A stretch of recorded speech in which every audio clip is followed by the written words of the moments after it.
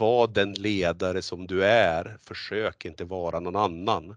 Det blir bara falskt, utan var den så att det känns gött i magen och då tror jag att man är den bästa chef man kan vara.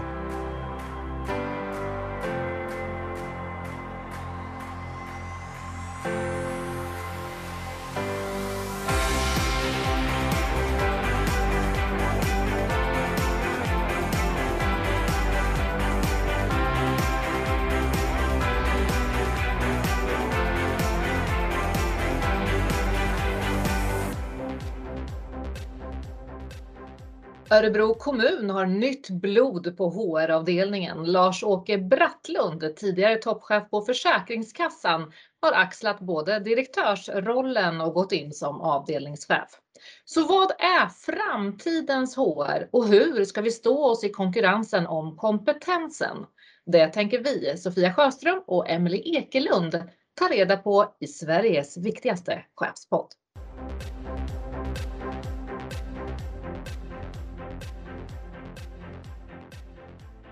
Hej och välkommen till Sveriges viktigaste chefspodd, Lars-Åke. Du har jobbat några månader i kommunen nu. Hur har du det? Nej, men tack så mycket och tack för att jag får vara med och prata om de här viktiga frågorna. Jag har det kanon. Jag är på väg att flytta till Örebro. Flyttar hit det vi spelar in nu. Om 2 dagar ska jag flytta. Och bara en reflektion över mina första 3 månader. Vilken fantastisk arbetsplats jag kommer till.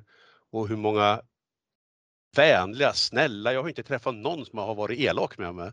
Och det hade jag väl inte förväntat mig heller. Men att folk skulle vara så snälla, det var verkligen kul. Vad är det som gör att du trivs så bra hittills?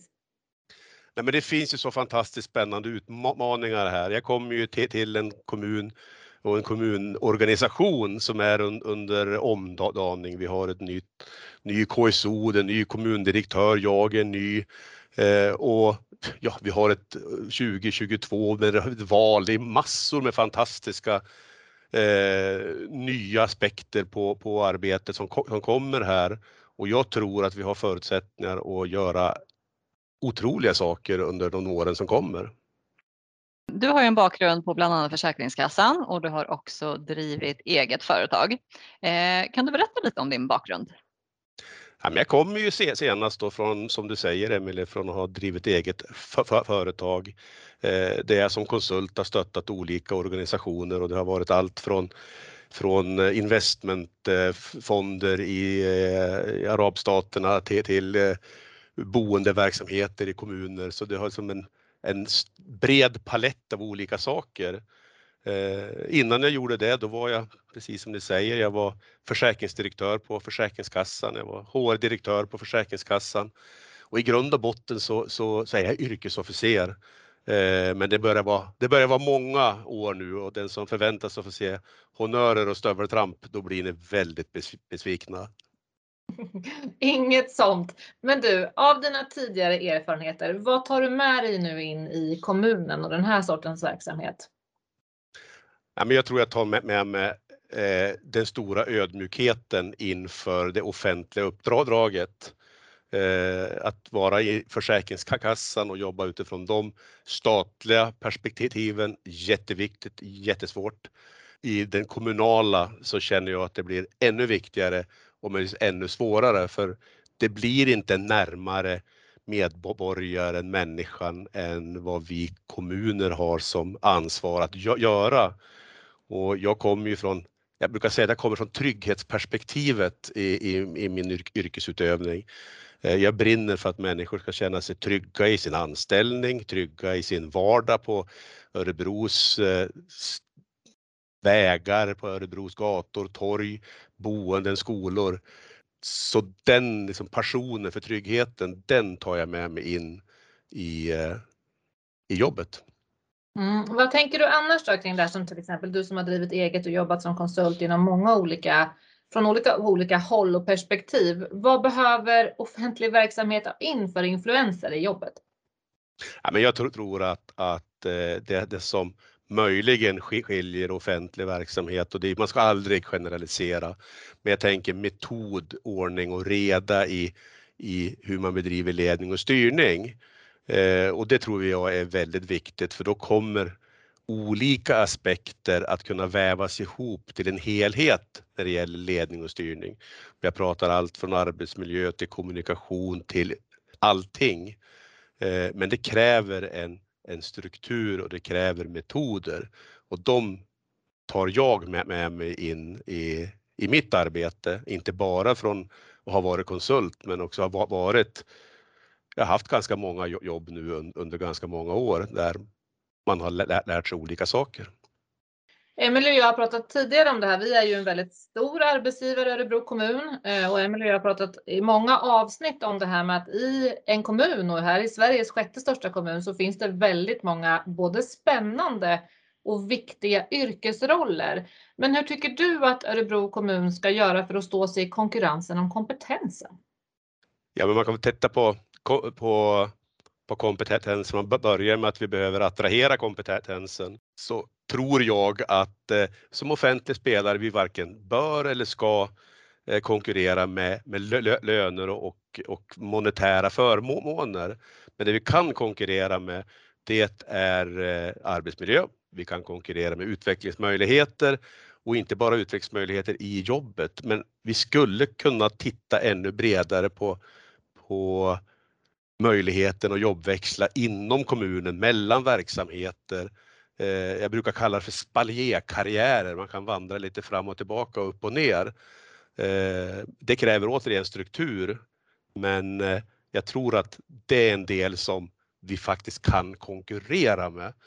För vi har väldigt många olika jobb till skillnad mot till exempel en privat arbetsgivare som oftast har en verksamhet. Och det är väldigt stora uppdrag man kan få i en kommun. Emelie, vi har ju också i tidigare avsnitt pratat om det här med att man i en kommun, och du är inne på det Lars-Åke, det här med att vi är så nära medborgarna och spelar en viktig roll i medborgarnas liv. Meningsfullheten med att jobba för Örebro kommun. Hur tänker du, borde vi profilera det mer?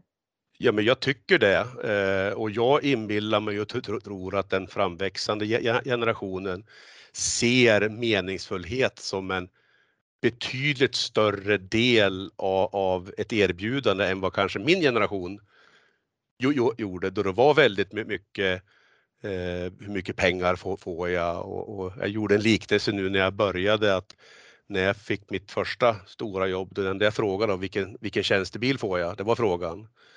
Men nu, och det kan ju ha med ålder att göra också, så var frågan hur ser pensionslösningen ut? Hur ser trygghetslösningarna ut? Men tittar man på forskning och de rapporter som finns så är ju den nya generationen, den framväxande generationen betydligt mer värderingsstyrda än vad min generation är eller har varit. Du nämnde ju arbetsmiljön och arbetsmiljöarbete är ju, ja, inte minst nu under corona, en väldigt viktig fråga. Vad tänker du om kommunens arbetsmiljöarbete? Jag tycker att när jag pratar med enhetschefer och så vidare att man gör väldigt många bra saker. Det jag tänker att vi behöver göra ännu mer av, och då tittar jag på mig själv, det är att liksom på central nivå och på högre nivåer liksom få ihop helheten. För när vi tittar på helheten då kan vi se möjligheter som en enskild enhetschef längst ute kanske inte har möjlighet att se. Och det menar jag inte att man inte ser, men kanske att man inte kan finansiera eller ta ansvar för.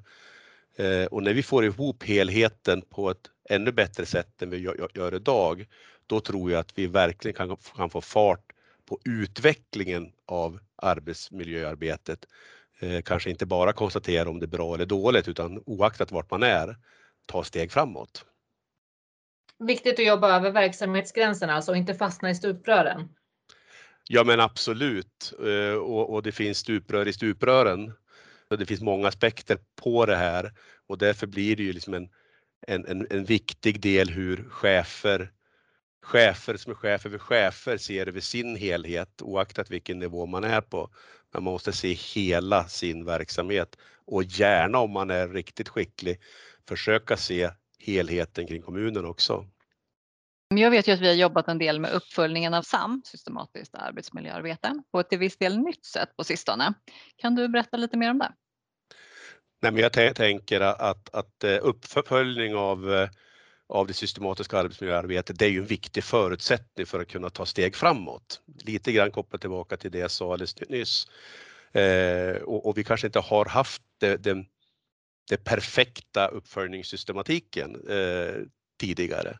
Nu när det här nya förhållningssättet som vi precis har börjat implementera kommer på plats, så kommer det bli helt andra förutsättningar för chefer att kunna ta beslut kring utveckling av. Sen kan man ju kommentera att kopplat till det här så försöker ju vi på HR också att utveckla våra sätt att arbeta för att stötta cheferna. Där vi tidigare har känt att men vi kanske har fått jobba mer med konsekvenserna av en bristande arbetsmiljö, rehabärenden och sådana saker. Och där vi nu ska anstränga oss för att kanske jobba mer proaktivt tillsammans med enhetschefer och verksamhetschefer och vad det nu kan vara för att undvika och förbättra. Du är ju både HR-direktör och avdelningschef för HR-avdelningen. Hur skulle du beskriva dig själv som chef? Jag vill ju gärna säga, och jag ska berätta en liten historia kring det här som egentligen börjar första gången jag skulle vara chef. Och då var Lars-Åke 20 år och Lars-Åke gjorde lumpen som det hette på den tiden. Och då var jag befälselev hette det. Och då skulle vi för första gången ut och få leda andra människor i fält. Och vi skulle sätta upp tält, gå i förläggning eller kampa som man säger i det civila. Och då fick jag ett tips. Och det här var det sämsta tipset jag någonsin har fått. Och det tror jag har fostrat mig mer än jag förstår. För då var tipset så här, Brattlund sa man då. Nu ska du sätta dig mitt i här på en stubbe. Och det är viktigt här nu att du markerar avstånd. För avstånd, då märker de vem som är chef. Och jag tänkte att det skrek liksom i vartenda DNA i min kropp att det där måste vara fel. Och det har jag med mig, att en bra chef, eller när jag tycker att jag är bra, då är jag tillsammans med medarbetarna. Vi sitter, vi resonerar tillsammans. Jag förstår att det är jag som bestämmer. De förstår att det är jag som bestämmer. Men de förstår också att deras ord betyder mycket. Och det betyder mycket för mig. Så om man då skulle säga hur jag är som chef, jag försöker vara tydlig, jag försöker vara närvarande, jag försöker vara ärlig och jag försöker föda tillbaka så att vi kan bli lite bättre för varje dag som vi jobbar. Svårare än så inte jag har med att göra. När du berättar den här historien och säger att när du fick det där rådet så skrek det i hela kroppen att det där var fel. Är du bra på att gå på magkänslan? Jag är lite tudelad i det. När jag tar beslut i relation till människor så absolut ja. När jag tar beslut i relation till systemet Örebro kommun så försöker jag vara betydligt mer datadriven. Och det tror jag att det är ett utvecklingsområde för många av oss. Att kunna både skapa data, tyda data och ta beslut baserat på data. Så lite på två ben försöker jag stå där. Vi ska komma in lite mer på datadriven HR, men jag tänkte först fråga, hur tycker du att vi som organisation ska jobba med ledarskapsfrågor? Ja, men jag tycker att vi måste försöka vara lite tydliga med varandra med vad är det vi uppskattar. Och tala om vad man förväntar, det är ju ett sätt naturligtvis. Men när man talar om vad man uppskattar, då kommer vi in på det här med feedback. Och jag kan jobba med väldigt många saker, men jag kan jobba med mest tydligt med beteenden. Och då pratar jag ledarbeteenden. Och då måste vi beskriva de här beteendena. Vi måste uppskatta att vi får feedback. Och jag måste fråga efter feedback på mitt beteende. För när vi bara pratar om lite generella saker kring hur en ledare ska vara, då blir det inte påtagligt. Men beteenden, det går faktiskt att förhålla sig till och det går att utveckla. Så jag tycker att vi behöver bli ännu mera konkreta och vi behöver, när det gäller ledarutveckling, kanske jobba mera med nätverk, möjligheter att växa tillsammans, tvärfunktionalitet, lära tvärs gränserna för att skapa nätverk som gagnar kommunen och individen. Så jag tror att det finns fantastiskt mycket roliga saker och bra saker som vi kan göra framöver. Emelie, ska vi gå tillbaka till det där med datadriven HR? Ja, men det kan vi verkligen göra. Man pratar ju väldigt mycket om det nu. Vad ser du att vi har att hämta hem där? Ja, det är väldigt intressant att ni tar upp det här med datadriven HR. Jag sitter precis och förbereder en liten workshop som jag ska ha med kommunledningen kring kompetensförsörjning. Och det är ju lätt att prata om kompetensförsörjning på samma sätt som man kan prata om ledarskap. Det blir väldigt oprecist.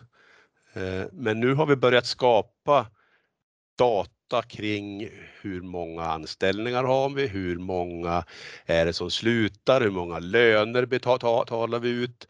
Och när vi börjar skapa data och sen så har vi möjligheten då att i kraftfulla analysinstrument typ Power BI börja lägga data mot varandra. Då ser vi mönster. Och jag kan se tydliga mönster, men det vi behöver göra, det är ju flera saker. Det är ju att det räcker ju inte med att en person är datadriven, för det blir ju inte särskilt bra, utan vi behöver allihopa acceptera datan. Ja, men den här datan är rätt.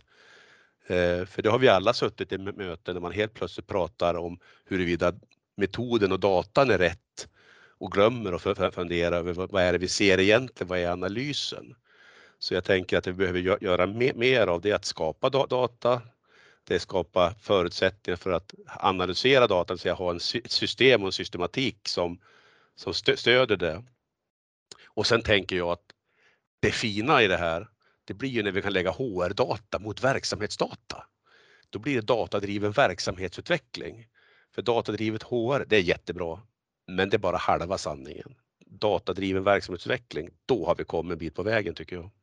Kan du exemplifiera? Vad skulle det kunna vara för något? Ja, men om man tittar till exempel, vad lägger vi våra pengar på? Jag vet att kanske 60% av våra pengar går till personal. Om man då säger att om vi skulle kunna hitta data som visar att vi kan använda våra personalresurser på ett annat sätt, då frigör vi ju medel för att öka kvaliteten för boende, för elever, för de som går på våra gator och torg. Då tror jag att det är då man får verklig kraft i utvecklingen, när man kan slå ihop de här två aspekterna. Man kan titta på prestationen i en organisation, lägga det mot hur ser det ut i ledarskapsparametrar i våra undersökningar, hur ser det ut mot sjukskrivningar, hur ser det ut mot antal rekryteringar, finns det samband man kan hitta där. Så det finns massor med olika aspekter som det går att skapa bara man har datan. Det hörs ju att det här vill du ska vara ett stort fokus framåt, eller? Ja, men data är ju det som tar oss från gissningen. Och som jag säger, det gissning och magkänsla, det tror jag man går långt på när man kan sitta tillsammans med den människan som den här gissningen påverkar. Men om det påverkar uppåt 14 000 medarbetare och 160 000 örebroare, då tror jag att data är bra att ha i botten. Absolut. Vad tänker du annars då? Nu vill vi att du ska sia om framtiden här. Framtidens HR, vad blir viktigt?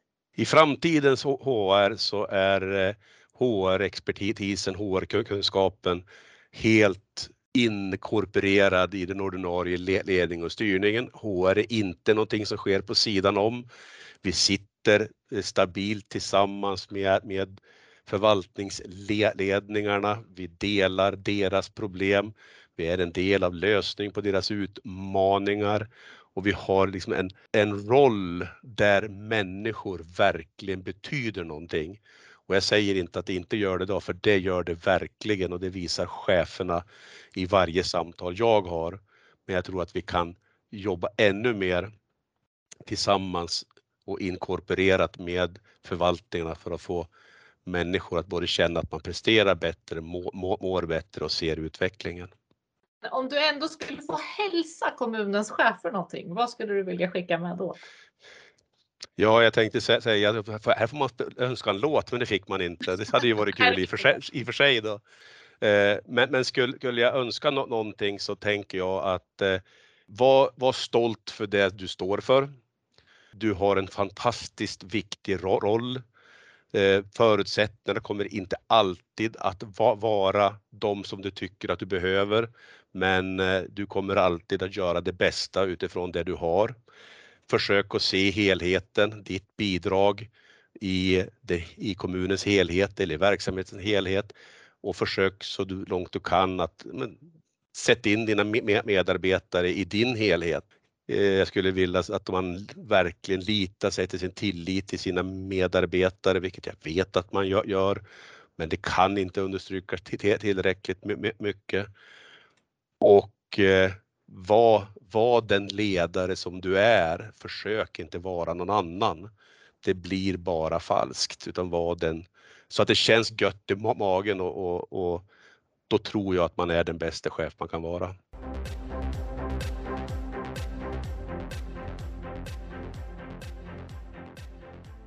Nu har vi kommit till momentet vi kallar 3 snabba. Vi säger 2 påståenden och du väljer det ena eller det andra, och vill du lägga ut texten så får du, därför vi är så himla snälla i den här podden. Jobba på kontoret eller hemma? Jag jobbar på kontoret, för där finns det en chans att jag träffar någon annan, och när jag träffar någon annan då finns det en chans att vi kan ha ett samtal som gör att någonting blir bättre. Nu har ju vi nya riktlinjer precis, Lars-Åke. Om du skulle tänka som organisation då, vad tycker du framåt? Men jag tror att vi måste lära oss av de saker vi har liksom, fortsätta lära oss av det som har skett under pandemin. Det finns ingenting positivt med en pandemi, absolut inte. Men i det vi har lärt oss av att jobba digitalt, det ska vi ta med oss. Det finns alltid en risk att det blir en gummibandseffekt, att allting ska gå tillbaka till som det var innan. Och det tror inte jag är rätt väg. Och jag tror att jag som chef och alla andra behöver se på distansarbete och andra digitala möjligheter med nya ögon. Klassiska annonser eller ambassadörer? Ambassadörer. Jag tror att de viktigaste ambassadörerna, det är de som är våra anställda, och jag tror dessutom att det är viktiga ambassadörer, de som nästan blev anställda. Den upplevelse man hade i sin rekrytering eller sin kontakt med Örebro kommun, hur var den då? Det är våra före detta anställda. Hur välkommen känner man sig tillbaka? För jag tänker så här att även om Örebro kommun är en stor arbetsgivare, så ska vi se en möjlighet i att man kan utvecklas på andra ställen än hos oss och vara välkommen tillbaka. Så på det sättet tycker jag att ambassadörer är ett sånt fint ord dessutom. För då står man upp stolt och rak för någonting fantastiskt, och det tycker jag man kan göra som anställd eller före detta anställd eller nästan anställd på Örebro kommun. Spännande att man vill komma tillbaka, eller kanske också att man vågar och vill söka igen fast man kanske inte var den som gick hela vägen i en rekrytering. Ja, men och att vi ser att man måste få vara välkommen. Det är liksom, att vara arbetsgivare, det är liksom, det är en ynnest. Det ska vara fint att få vara arbetsgivare, det ska vara fint att få hälsa människor välkomna. Och att man på Örebro kommun är man något mer än en resurs. Sista då. Högre lön eller kortare arbetstid? Ja, Lars-Åke säger högre lön. Lars-Åke som person. Jag tror däremot att ska man ha det ett hållbart arbetsliv över 40 år, så är nog en arbetstidsförkortning det som är svaret på frågan. Finge man välja då alternativ nummer 3, som då skulle vara att man måste använda bägge de där verktygen och bara göra det ena, det tror inte jag funkar. Så jag väljer lite, jag kuppar in alternativ 3 här. Jag tycker jag är rätt, Lars-Åke. Så roligt att ha dig här, eller hur Emily? Ja, men verkligen. Jag hade kunnat prata ännu längre, tänker jag. Men jag känner mig väldigt nöjd. Vad säger du, Lars-Åke? Är det något mer du vill skicka med? Nej, men jag tycker att som jag började med, det känns otroligt kul att få komma till Örebro här och dessutom bli örebroare. Det är ju en det är en aspekt till på det här. Det är inte bara så att man börjar på Örebro kommun som arbetsgivare. Jag ska börja bo och leva i Örebro kommun också som en medborgare. Så ser ni mig på stan så ja, ni kan väl säga hej. Absolut. Lars-Åke, stort tack för att du var med i Sveriges viktigaste chefspodd. Vi hoppas att vi syns och hörs. Det Tack. gör vi säkert. Tack så mycket.